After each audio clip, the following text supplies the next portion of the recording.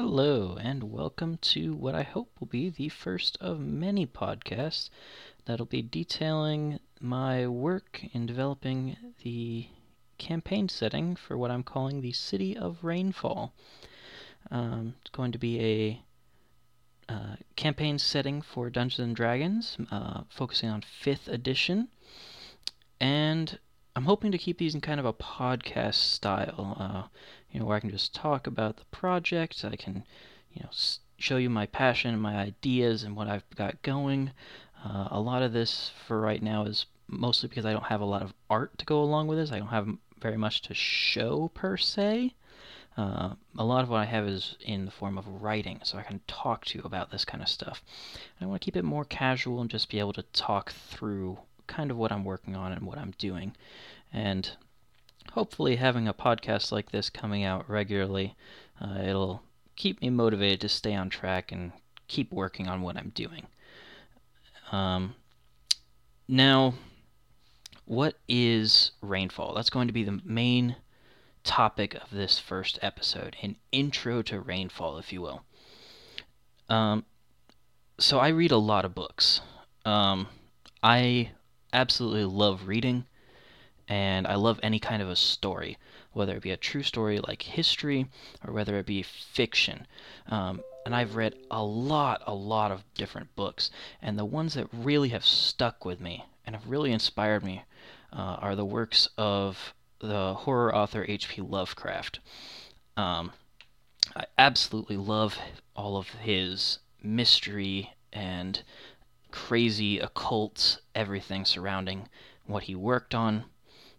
Great stuff. It's really inspired me, and it was kind of a jumping off point for here in Rainfall. And the idea that I came up with and that I've kind of ran with going with all of this is, okay, what's the worst case scenario for Lovecraft's writing? What is the absolute worst thing that could come out of any of his stuff? Because a lot of his writing is very small scale, focuses on a few people and, their crazed interactions with these various otherworldly entities and such things. So what happens if we hit the worst case, where these things decide that we should be no more, that for some reason, something that we can't understand, whatever reason they're thinking, that we need to be destroyed. So this is what Rainfall is. These creatures, these otherworldly Lovecraftian entities have come to Rainfall, specifically, Earth in general, however, and they have caused the end of the world, the apocalypse. And now they're gone. So what happens afterwards? It's about rebuilding the world. It's about a world that's been wiped back in technology, back to medieval times is where they've rebuilt themselves to. And now we can kind of look at, okay, how do they interact with both the occult magics that have been left around by these creatures and their spawn, as well as how do they interact with the technology that's been left over from days before, and how do they progress through basically a destroyed world. So what I'm going to do now, I have a little bit of a passage talking about this brief history of Rainfall. And I thought it's something of an introduction, if you will, just something to kind of set the mood. I don't plan on doing this too often, on giving passages of actual writing, and of course this is a rough draft, but this is just kind of something to set the mood and give you kind of an idea of the themes and what's going on in this setting. So, after years of searching for life beyond our world, humanity finally found proof, a signal from the depths of space that couldn't come from anything else but intelligent life. The discovery of this signal kicked off a worldwide scientific effort to send a response and initiate first contact. Renewed interest in space exploration spurred on the launch of many new satellites and missions to the moon. All across the world, scientists and engineers rushed to create the crafts which would one day carry us to meet the life that we just only met.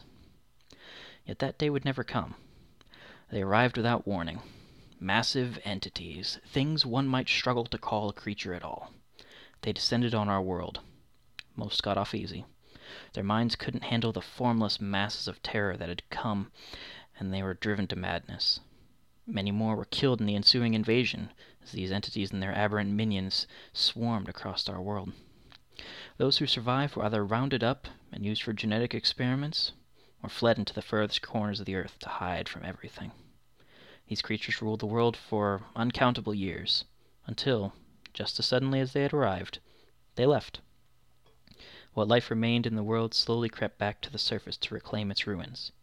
Now those who still live struggle to rebuild the world from nothing, and to survive against what horrors are still left behind.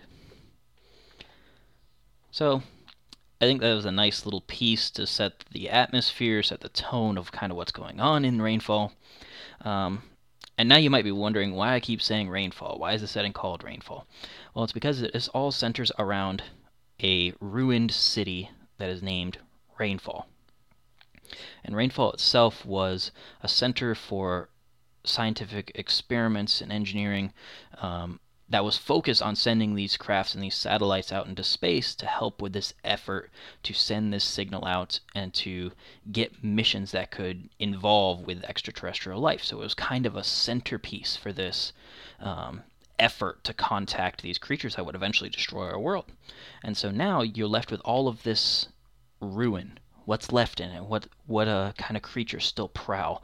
What are people doing to rebuild the world inside of these ruins and outside of them in the regions just beyond? Now the general area kind of around Rainfall, the city itself is on a peninsula. It's kind of vaguely inspired by East Coast U.S. cities like Boston and New York. But the main idea is that this city is destroyed, and all of these other creatures that have come up, either from the experimentations of these invaders or people who may have survived the apocalypse, these people now live in the surrounding regions, and they're here to try and rebuild what they once had and bring some semblance of life back to the world. In terms of technologies in the world, we see a lot of everything has kind of fallen apart. Computers, obviously, they're not working. There's no electric grid to provide any sort of power to anything. So a lot of this big, fancy technology is just kind of unknowable to these people who are still alive in the world. And to them, technology has been wiped back to the Stone Age, and they've just barely managed to scrape it back to a sort of a medieval level of technology. That's their view of modern, and what they see as the technology from the world before the apocalypse, they can see this as it's essentially magic to them, and that's how I treat it in this setting, is as a form of magic, and calling it old world magic. And this is essentially all of these wonders of technology that they have found out some minuscule way to access what they could do, and to them it's just another form of magic. It's just as magic as the occult, dark magics that these entities sort of came with and that people have learned to harness, and is a much more traditional form of magic. But it's also horribly dangerous. People don't trust it. It's the stuff that destroyed the world. It's the stuff that they brought with them and that their minions still use. And so it's this sort of taboo, horrible subject. But going on, sort of my ending remarks in this intro are that this is all going to be working within the framework of Dungeons & Dragons 5th edition. It's the system that I have a lot of experience with, and it's a very modern system. It's a system a lot of people use. Of course, because it's my own setting, it's all completely different than sort of any other thing. Traditional fantasy kind of races don't really work here. So I've created my own slew of races, which I want to expand upon in future podcasts and I want to talk about. I've also changed up a little bit of the way some of the classes work. It doesn't make sense for some classes to have magic anymore because of the way I've structured magic being between the old world magic and the kind of the magic of these entities as well.